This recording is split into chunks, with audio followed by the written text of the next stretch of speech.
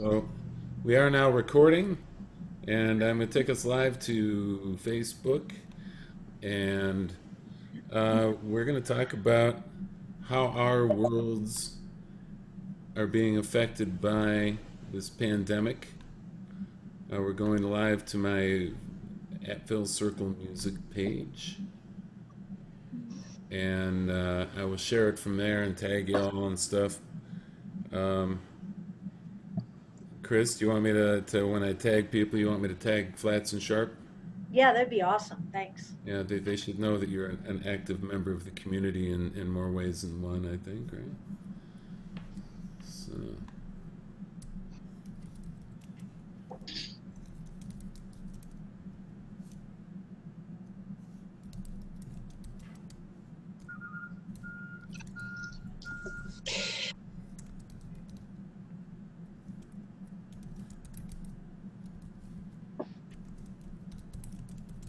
How are you doing this, Phil? How is this going live on Facebook? so there's a setting way down in the advanced settings of Zoom that Huh. allows you to go live Facebook, live YouTube, and live Facebook Business. And then it links up to whatever your pages happen to be on there. Well, how about that? Mary, do you want to go? You go by Mary Renard Liss? Is that the preferred? Yes, Okay. yes. That's where most of my communications take place. I have a Mary Renard page, but I woefully neglect it.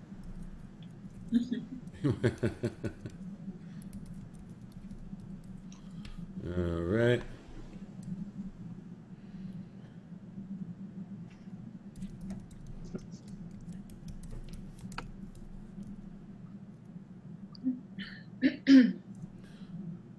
So this is the special stay at home podcast today. I did the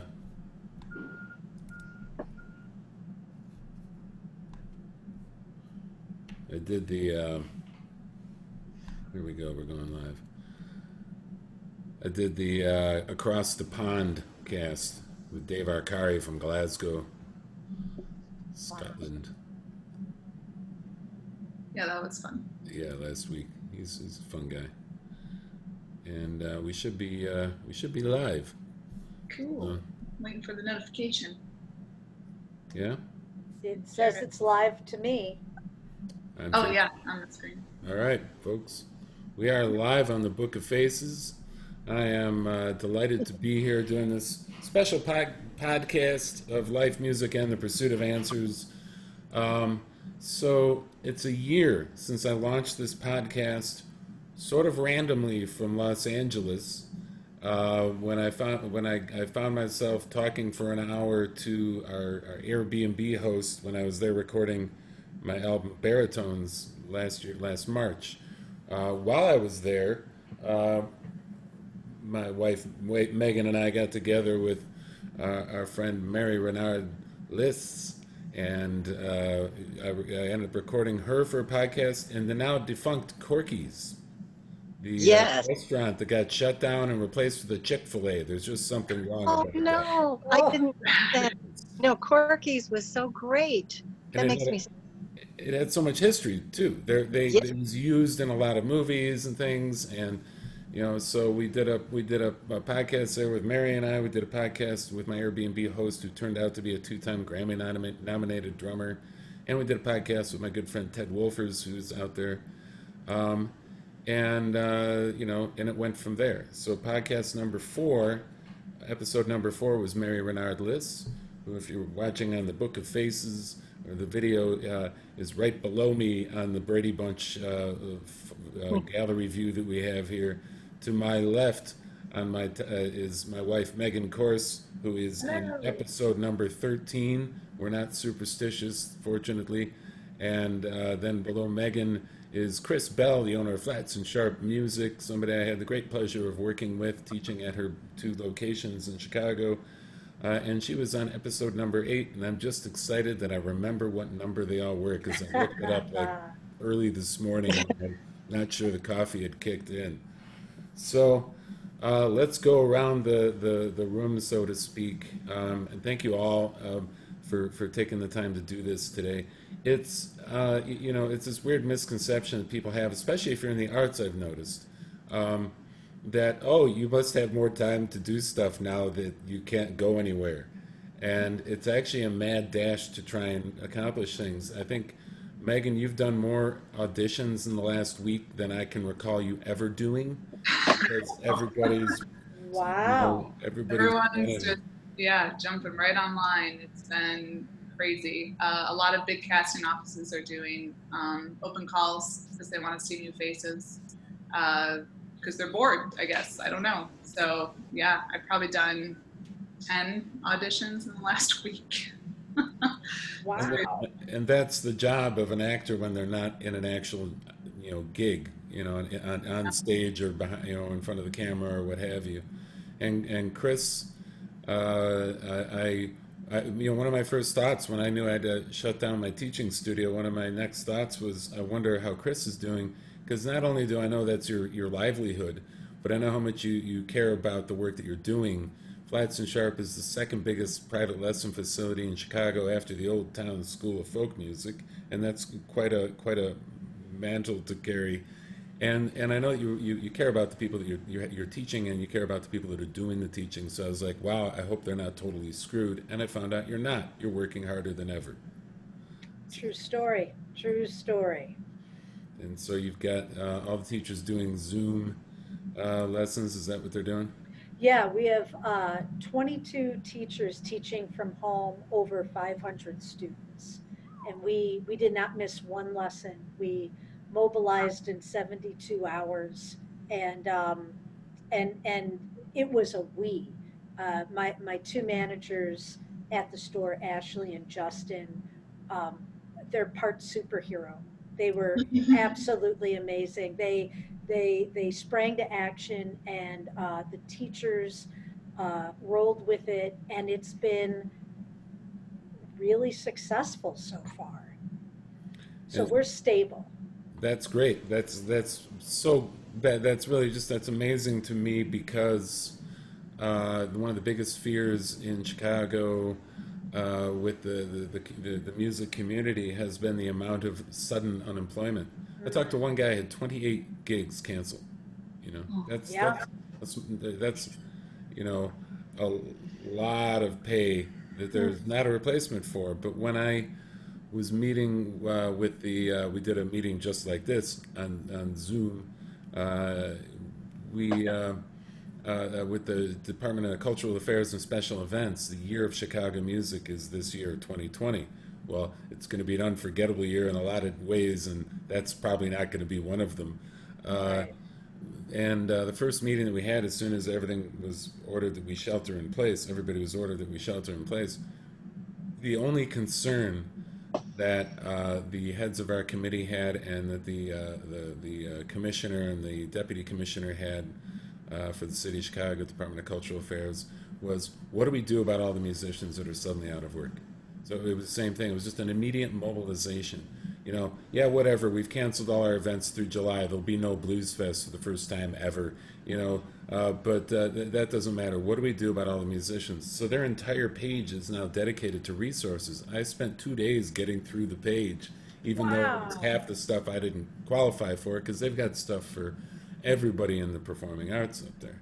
So it's that kind of mobilization that oftentimes will open up, I think, a whole new line of resources and a whole new line of skills that we didn't Phil, have. what was the website that you found all those resources on? So it's the City of Chicago. I don't know the exact website, but it's Okay. probably cityofchicago.gov/dcase. Oh, the D case, right. Okay, Cultural right. Affairs Special Events. You can Awesome. you can Google it up, and they if you can't find the immediate page, there's a big old banner at the top of everything. I found, and through that I found Billboard Magazine is the next one I'm going through. Billboard Magazine has turned their entire website into what can we do to help. And again, there's plenty of stuff one might not qualify for, but Megan and I found one immediately, and we've already got the checks. Wow. All right, you guys. Awesome. And it Yeah. wasn't huge money, but it was Chicago Playwright, and there was a bike ride canceled, because of all this, and I guess they put the money toward, if you lost a gig, send us an email, say you lost a gig, we'll send you a check, and they meant it, Wow. Wow. you know. Now, on to Mary. Um, how's it going out there in Los Angeles? Well, we've been shelter in place for 3 weeks now. Everybody is very cooperative, because filmmaking, well, as you all know, theater in general is interdependent. So, uh, when you're staying at home, there really aren't any opportunities to do the work that you're used to. I am also a writer, so I've been spending my time when I'm not glued to all the news programs, following what's going on. I've been spending my time working on. I've got several screenplays and a couple of treatments that I was hoping to be pitching by now, but when this is all over, uh, this gives me a chance to polish them and rethink some sections of them, things like that. So I've been working on that and just really missing the the fun. It's like you take it for granted. The artistic fun that we have working together and working off of each other and being amazed at the creativity of one another. Growing that way when you work with other actors and other artists in general. But I'm hanging in there, and it seems like there's light at the end of the tunnel now. I've been hearing, so I'm looking forward to that. Yeah, And I'm amazed. That's so great that you and Megan, that there are people out there who are helping musicians and people who are out of work. That's wonderful. That I applaud people for doing that. Yeah, Chicago's really jumped on it, and Illinois in general. There's another fund called the freearts.org/artist relief, and they do a lottery of grants for artists that have applied. And there's so many. I shared so many of these in the last week, because Chicago's just like help. The community is so great here. Everyone's sharing all the resources they have. The Actors Fund is the other big one. The Actors Fund is a national organization, and they have a list of all the COVID-19 resources that actors and theater people can apply for, on-camera people, entertainment workers as well, all the crew. So, yeah. do we think we've learned anything? So there's some questions I wanted to pose. We know that, first of all, this is not entirely unprecedented. There have been other pandemics. Pandemic doesn't mean that everybody dies from it. We have pandemics of the flu and the cold every year, where there's some specific cold virus getting around on the through United Airlines and stuff around the planet. But this is a deadly pandemic, and then we had a deadly pandemic in 1918 that they called the Spanish flu, and I want to just correct to the entire world that it started in Haskell, Kansas. They called it the Spanish flu because Spain at the time was neutral during World War One, so they were the only ones reporting deaths as a result, because these other countries didn't want to appear weak, even though 25% of their population was dying from an influenza pandemic. So then it got called the Spanish flu. So that was just another way we got to blame somebody else for our problems. But it started in Haskell, Kansas, at a Navy base, an Army base, and spread around from there. Did we learn anything from that? My feeling is yes, because we've immediately sheltered in place. And in fact, there was at that time 2 cities in particular that were that did opposite things about their breakout of the Haskell, Kansas flu. And that was St. Louis decided in the 1918 pandemic to shelter in place, like we're doing all over the country now, and had a lot fewer deaths. Philadelphia, on the other hand, and this is nothing against Philadelphia, it's just what happened then, decided to go ahead with their parade to send the troops off to win World War One, and as a result, they had higher than normal deaths. So I feel like maybe we learned from that. A lot of people didn't even know that that pandemic existed. We're going to be following this with a recession. There's no two ways about it. Moody's released a report today that our job loss of 29% is higher than it was at the height of the Great Depression. It's not going to sustain like that, but it's going to have an effect. It's pretty much a given that worldwide we're going to go into a recession. Whether it's as big as the financial crisis of 2008, I don't know. I'm only the son of an economist, but I would, it's pretty much a given we're going to go into a recession. What have we learned? Because any of us have been through recessions. Megan and I started dating, by the way, 12 years ago, like in a couple weeks, and right as that recession, kicked in, and it took about a year or two for it to become the Great Recession. I also remember as a young man, preteen, sort of the gas crisis of the 70s. I was raised by a man who lived through the Great Depression and never felt like he had enough money, even though there was plenty of it going around the house. You see the effects of these things on people's psyche. And let's see, Chris, you and I were around the same age. We grew up, through high school and college age, through like the Cold War, and watching the end of the Cold War and the very real fears of that and such. We've all seen different aspects of the crises that happen in our society.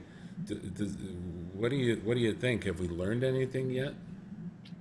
Well, I'm angry that this is my second recession I have to go through, where some people got to go be in business their whole life and they didn't have a recession, and now I get my second one in business.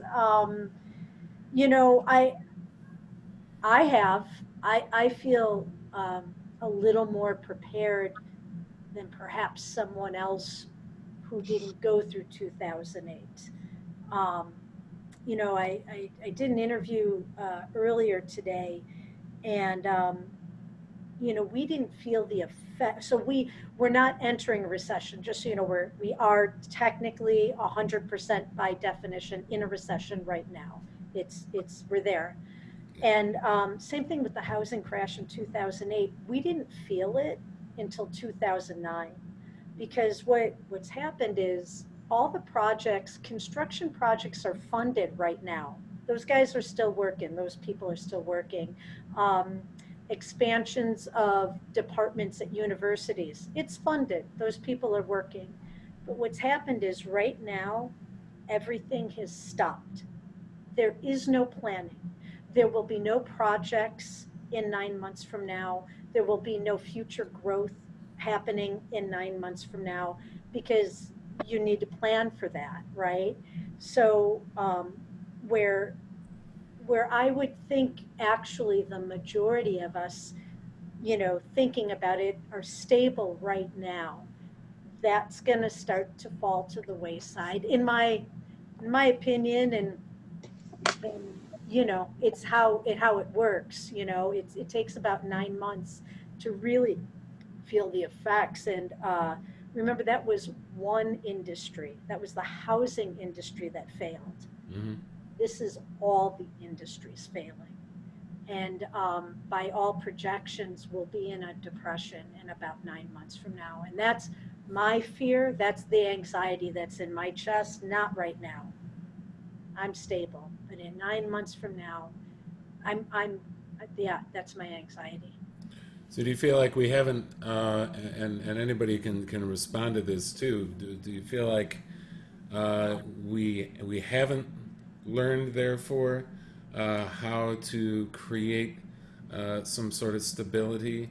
As soon as we recovered from the last recession, everybody just started spending willy-nilly and taking great risks. The gig economy grew more than ever before. Because people or did the gig economy grow like never before because people were anxious to make as many quick dollars as they could, and now now everybody's in a position where Many of these same people are without work. These are. I'm thinking out loud about this stuff. But does this mean that we didn't learn from the last time? What do we think? Well, I think that a lot of people have learned, but we can't seem to get the leadership to put what the type of world that we want to live into to make it a reality. So many people, want the citizens of the world to all live a decent life, to all have health care, to all have a home, to all, have basic human needs met. I think that we can all agree on that. Yet we don't have the leadership to implement what the citizens want, the citizens of our country, but I think the citizens of the world. In my opinion, it's a failure of leadership. Now, having said that, I don't know what the solution is. It's so complicated. I mean, human nature is so complicated. I will say, though, that people during this epidemic have cared for one another. We shelter in place because if we're a carrier, we're not sick, but we're possibly a carrier. We don't want to get other people sick. I mean, I've seen so much goodwill, so much caring for our neighbors, and I do believe that component of human nature is the strongest one. Yet, we are subjected to people who are so greedy, who are in positions of leadership, who've got all kinds of crazy deals going on constantly all over the world, that what the normal citizens of the world want doesn't seem to ever be implemented, or if it is, it's briefly.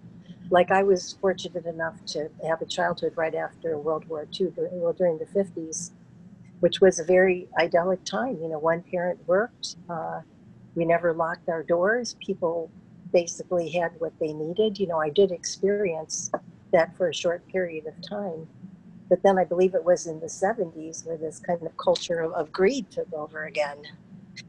So I really think that, and I think this has also been, this last period in history, and I know I don't want to get too political, has really shined a light on what's going on in our world politically.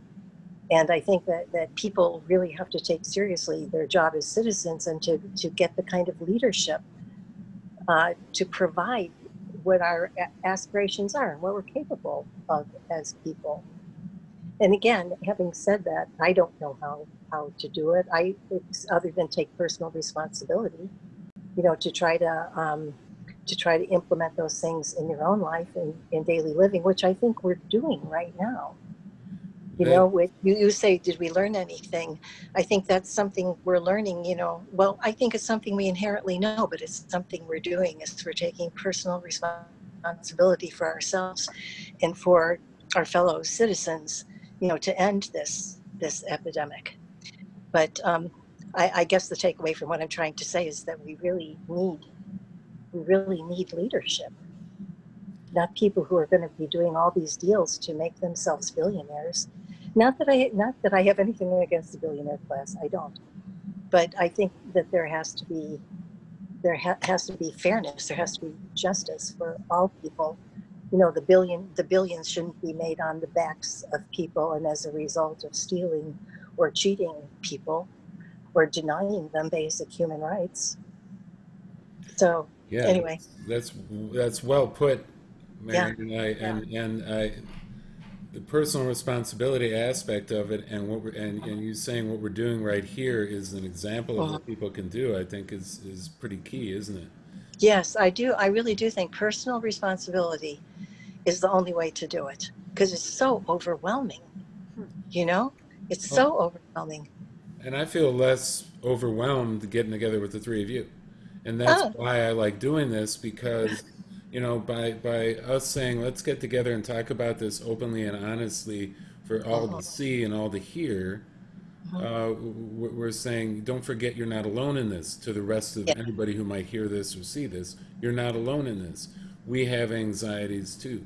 I heard a really great thing yesterday in a meeting with some leadership that I'm involved with, and one of the team said, you know, let as a leader, you have to let people know your problems and your faults because you become human, you become accessible. And I think that that's an incredible trend that I'm seeing that I find very promising with the kinds of leaders that we do need, is that they're saying, yeah, I feel just as overwhelmed as you. I feel just as screwed as you. I mean, I don't know what to do, but we got to do something. And the personal responsibility as a citizen to say, I want to do something. Citizen of the world is a perfect terminology. I like that a lot. And I think and I've heard some in mainstream media, just open talk about how that's a part of what's being accomplished right here.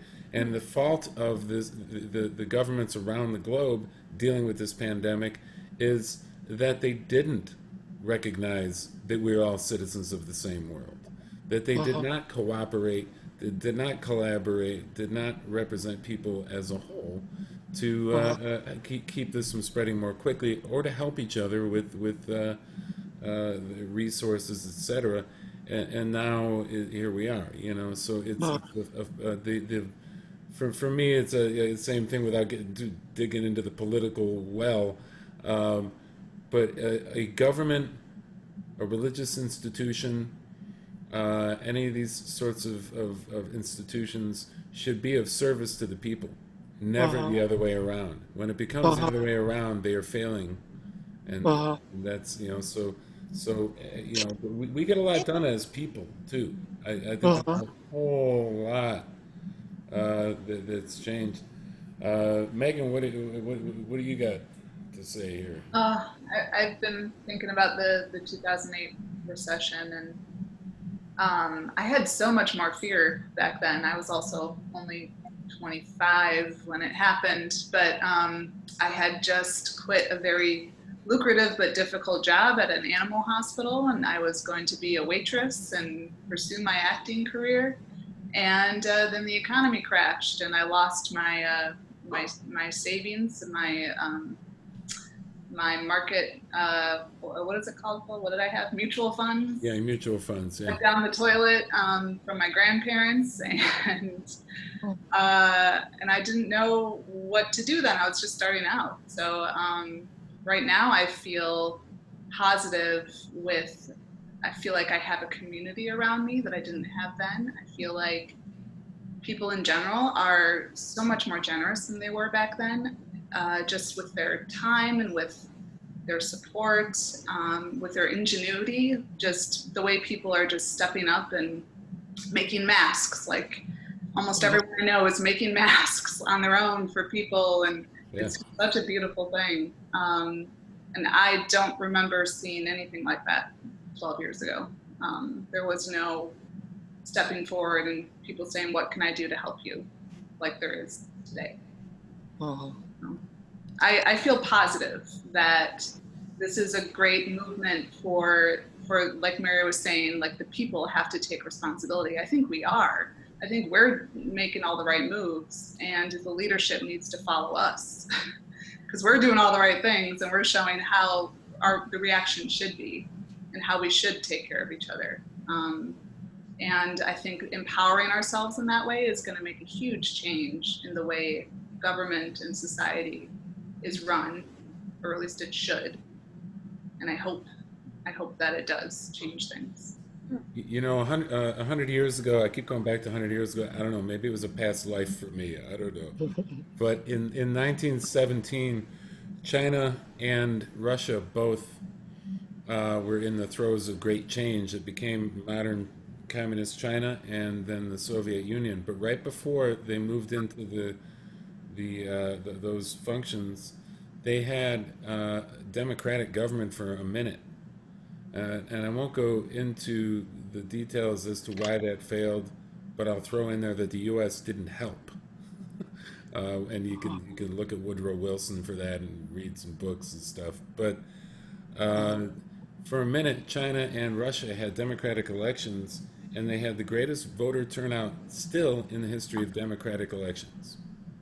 To this day, nobody has beaten the turnout that early non-czarist pre-Soviet Russia had and that early non-communist post-empire China had. And I don't know, I guess because it didn't go that way, you could say therefore it failed. But if you trust my knowledge of history, I can tell you that it didn't fail for lack of people trying. Uh, Uh-huh. it was even 100 years ago, there was a need for the world to function as a society unto itself. Now, more than ever, we have a world that we are all citizens on. You know. Yeah. You know, Mary, I'm curious. I feel like in Illinois and Chicago, personally, I think the mayor has been in front of this, and as well as Governor Pritzker. I think Mhm. for Illinois and Chicago, I feel like our local leadership has been as strong as it can be in this situation. How do you feel about the local leadership in California or LA where you are? Yeah, well, quite frankly, my opinion has changed for the better because when I first got here, I went into culture shock. The homeless population is just out of control out here. I mean, there's people living in tents on residential side streets, you know, and under every viaduct. And I was like, why isn't the governor doing something about this? And you know, gas prices are so expensive. The cost of housing is so expensive, you know, and there are movements out here that housing is a human right.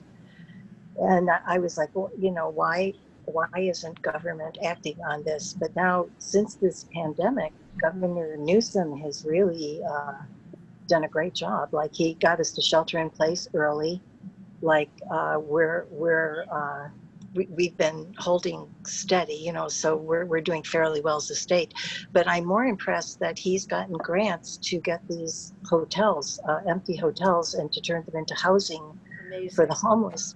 Yeah, so he's taking this opportunity, as tragic as it is, you know, to get the homeless off the streets and to get them into shelter, you know, where they will be safe, and also where the rest of the population will be safe because they were so vulnerable living out on the streets. You know, if there was a COVID outbreak among the homeless, it would be extremely tragic for them and dangerous for everyone. So I've been very impressed about how Governor Newsom has handled this, and he's handled his communication with the Trump administration, you know, in a very positive manner, and gotten very good results. You know, I watch, you know, some of the other governors go on the attack, and you know, I don't doubt that what they're saying, but I wonder if that's the way to get the kind of results that they're looking for. You know, then I see how Governor Newsom handled it so with such diplomacy, and got, you know, it formed a great relationship, you know, with the administration. So I'm Interesting. very, yeah, very impressed with the way the governor has handled this situation, and very glad to know, because my family is all in Chicago. You know, very glad to know that you feel that the mayor is doing a great job. I heard that there's is it McCormick Place that's being turned into a hospital? Yes. My God, I mean, that terrifies me. You know, all these there's been hospitals going up all over the place, and with thousands and thousands of beds, I certainly hope that they're not going to be utilized. I mean, I'm glad that we're prepared. But yeah, my Governor Newsom is on it, and I'm very happy to hear that Mayor Lightfoot is on it as well. So what we're talking about too is the opportunities that grow out of this. Mm. So the opportunity in the case of these politicians to show how things can be accomplished, how things can be partisan politics can be forgotten about. Um, the opportunity to That's such a strong point, Phil. I don't mean to cut you off, but that's such a strong point. Yeah, you know, under these tragic circumstances, I'm sorry it had to happen this way, but you know, finally people are working together in a nonpartisan way. You know, most of them, there's still political fighting, but most of them. So I'm sorry, I didn't mean to cut you off. no, I'm glad you find that a strong point, you know. Yeah. What other opportunities do any of you all see with this, or what opportunities personally have you tapped into as a result of this? Either in your work, Chris, as owning two music stores, and I should let people know too that Chris's knowledge of the construct world of construction is not random. She was a union pipe fitter for a long time, and in fact, Chris should have a podcast called "I Know a Guy," because if you need something, man, I'm telling you, it's I know a guy, you know. So You know, you know, I'll tell you the way, it's unfortunate, but I'm in a lot of webinars with colleagues that own music stores across the country. And, uh, a Guitar Center just laid off 9,000 out of their 11,000 employees, wow. or furloughed. I think that means the same Furlough. thing. Oh, Well, yeah, it means Or taking put a them on hit in the hold, back. right? yeah, furloughed is a Okay. little better than laid off because Okay. you still have a tie with, like, the job will be there when everything starts back up. So Yeah, well, I a little mean, better. they've been riddled with bankruptcies and troubles.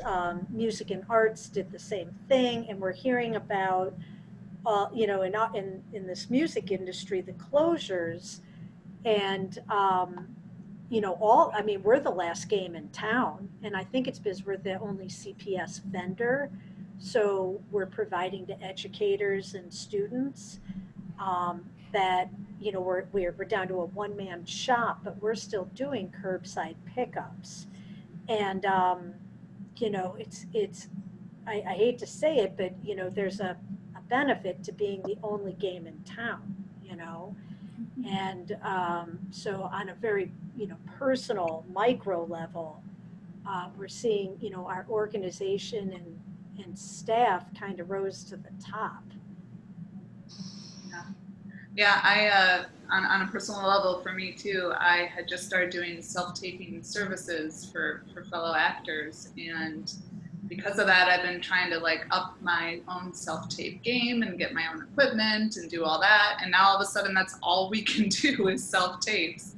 So I've been able to feel very comfortable in this transition. It hasn't been a shock to me to just stay at home and do auditions.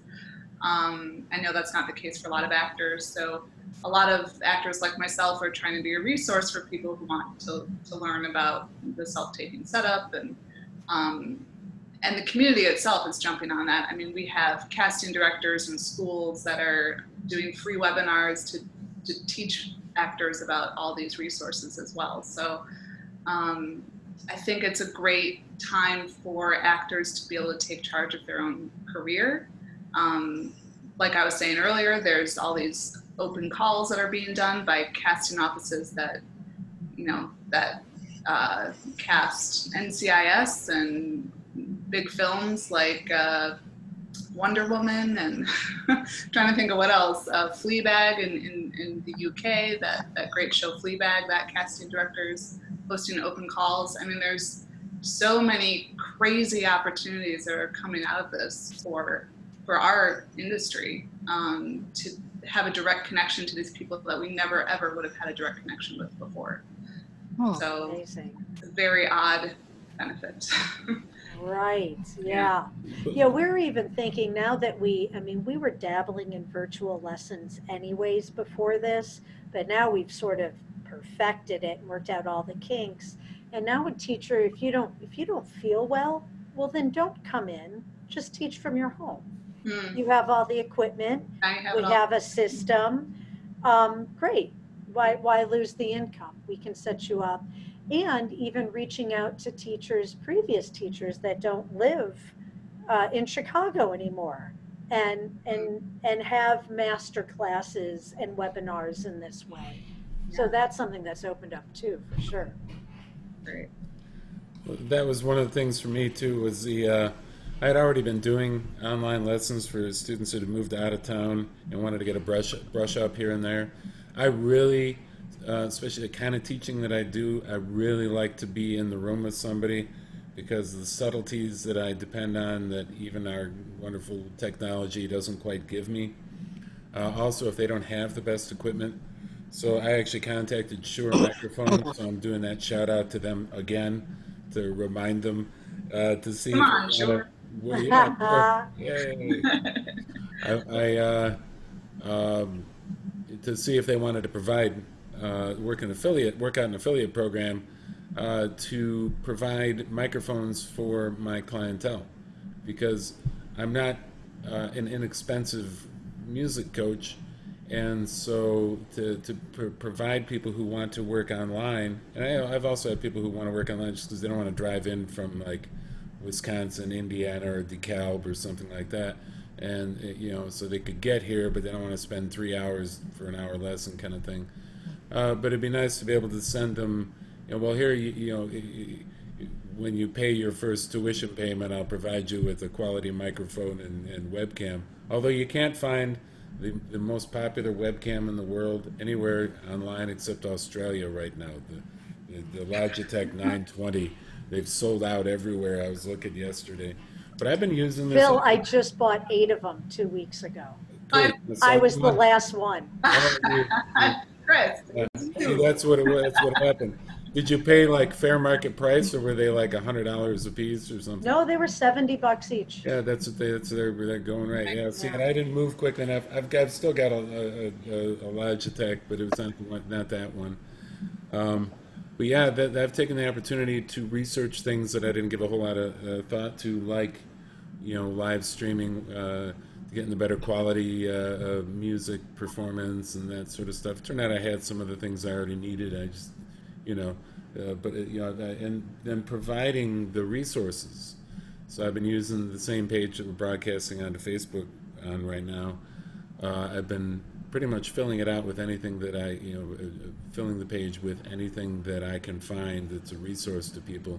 The next thing I'm going to have is all kinds of recommendations for getting a better live stream where you don't have to spend $4,000. I was telling Megan when we were last night, we were talking about this. I was like, so all of a sudden I need this and then I need that and then, in order to get this, I need a USB hub, but I need USB-C and I've got this, so I have to buy. So I've got to spend about $5,000 before I can do a proper live stream. No, that's not the case. I could probably pull it together for a little bit less than that. So it can be really easy when you go down that rabbit hole to get the feeling like you just can't do it and then you just want to give up. So there's a whole lot of remembering the adage that sometimes good enough is good enough. And, Phil, you're talking about all these sophisticated, complex technology things. I was ready to give up when I couldn't find the microphone. Right.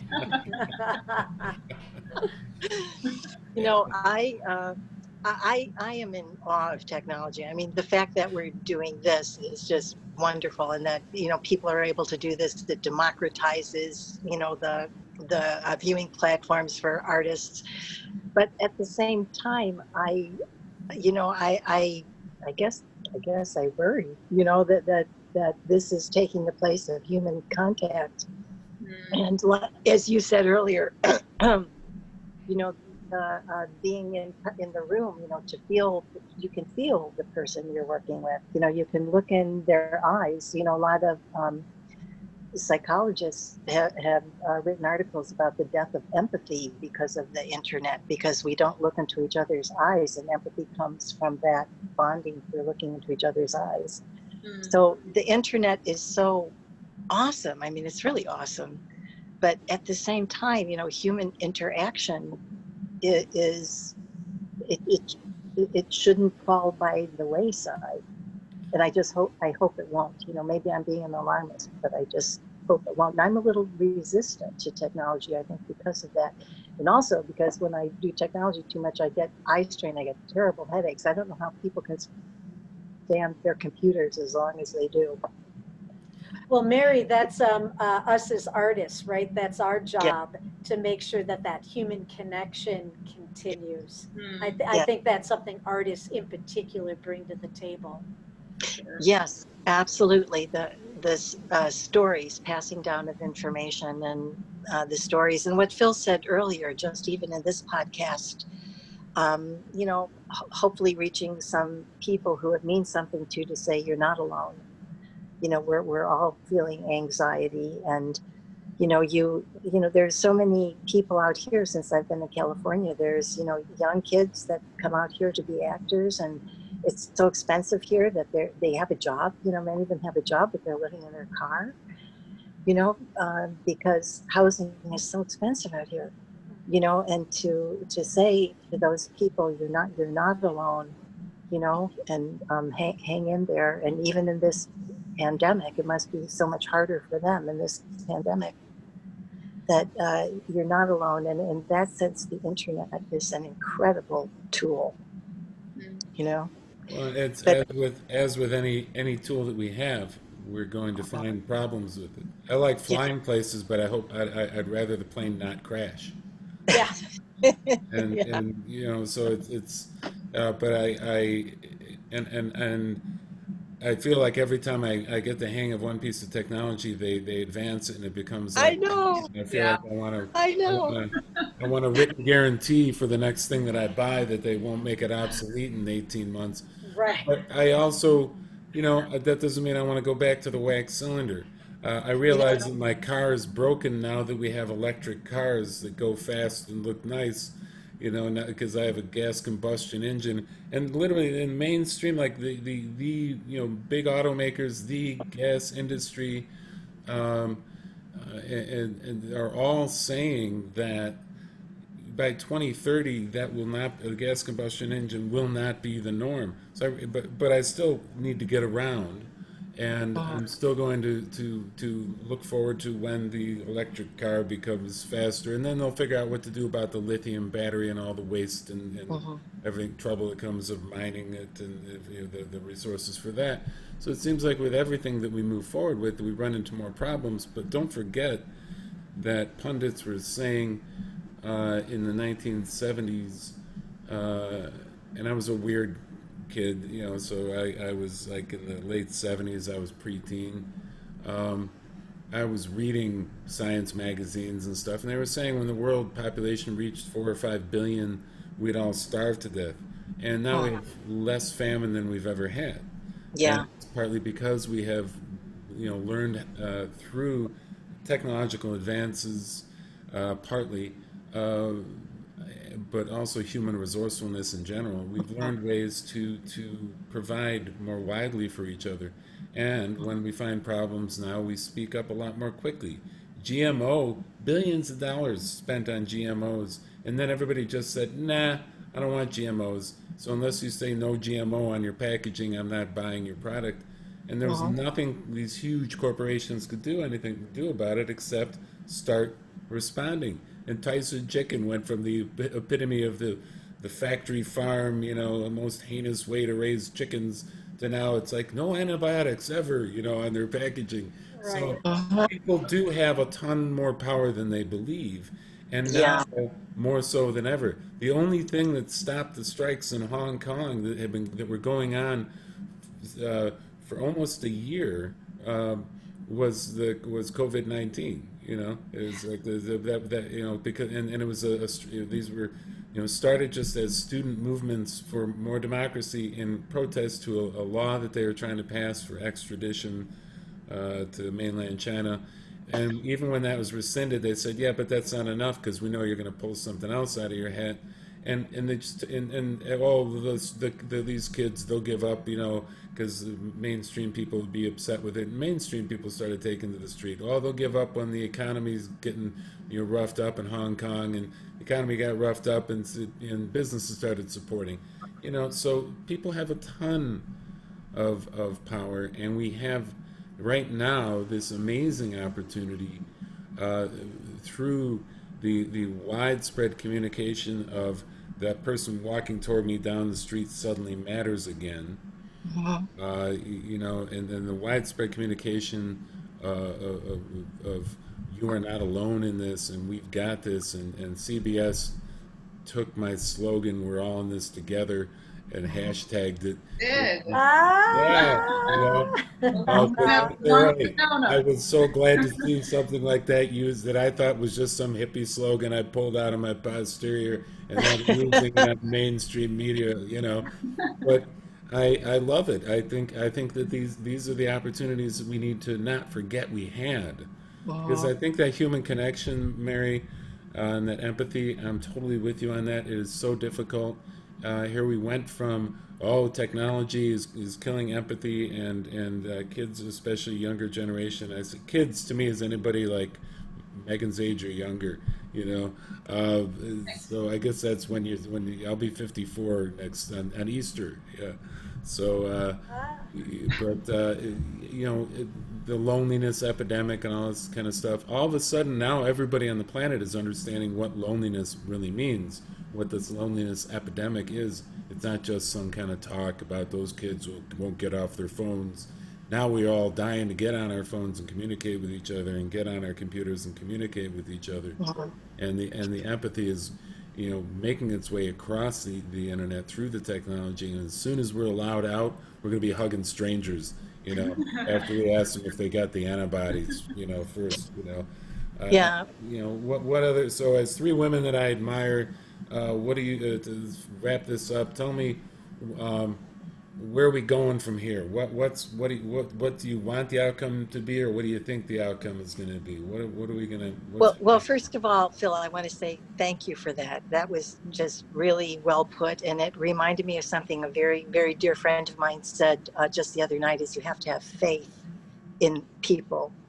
That we're looking at people who are laying down their lives for us right now, you know, to take care of us and to help us. And as you just put so well in what you said, the people do prevail. You said there'll be a loss of empathy, but instead there seems to be a surge in empathy, to use the internet empathetically rather than to allow it to kill empathy. So we have faith in each other, and to know that people are not alone, and to be so deeply grateful for the people who are out there right now in the pandemic, but even, you know, without the pandemic, the police force, the firemen, the doctors, the nurses, there's so many people out there that will lay their life down, the military, for us on a daily basis, you know, to be so grateful, and again to have faith in each other and to know we're not alone.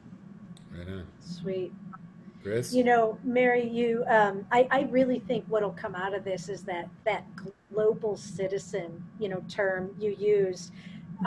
You know, like 9/11, all of us in the States, we all know where we were. You know, our parents all know where they were when Kennedy was shot. You know, Mhm. this is worldwide. You know, you can travel to any country in 5 years from now and talk about where you were during this time.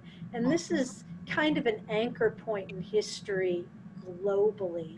And I think that's kind of an interesting point. And, you know, I know for myself, every day I take 1 hour and I catch up with an old friend on the phone. I've been doing that every day. Because I have an extra hour now. And one of my favorite stories out of this is one of my employees. His mom and dad have been living apart for the last couple of years, and mom's moving back home. His brother's moved back home. He's moving back home, and they're getting a dog.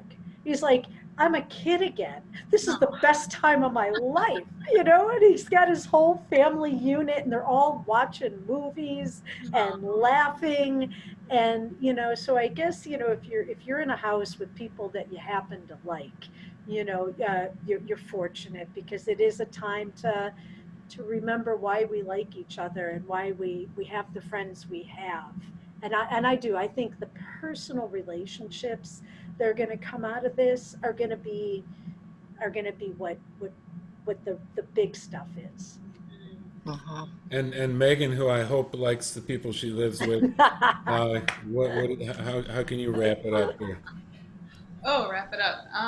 Gosh, I don't know.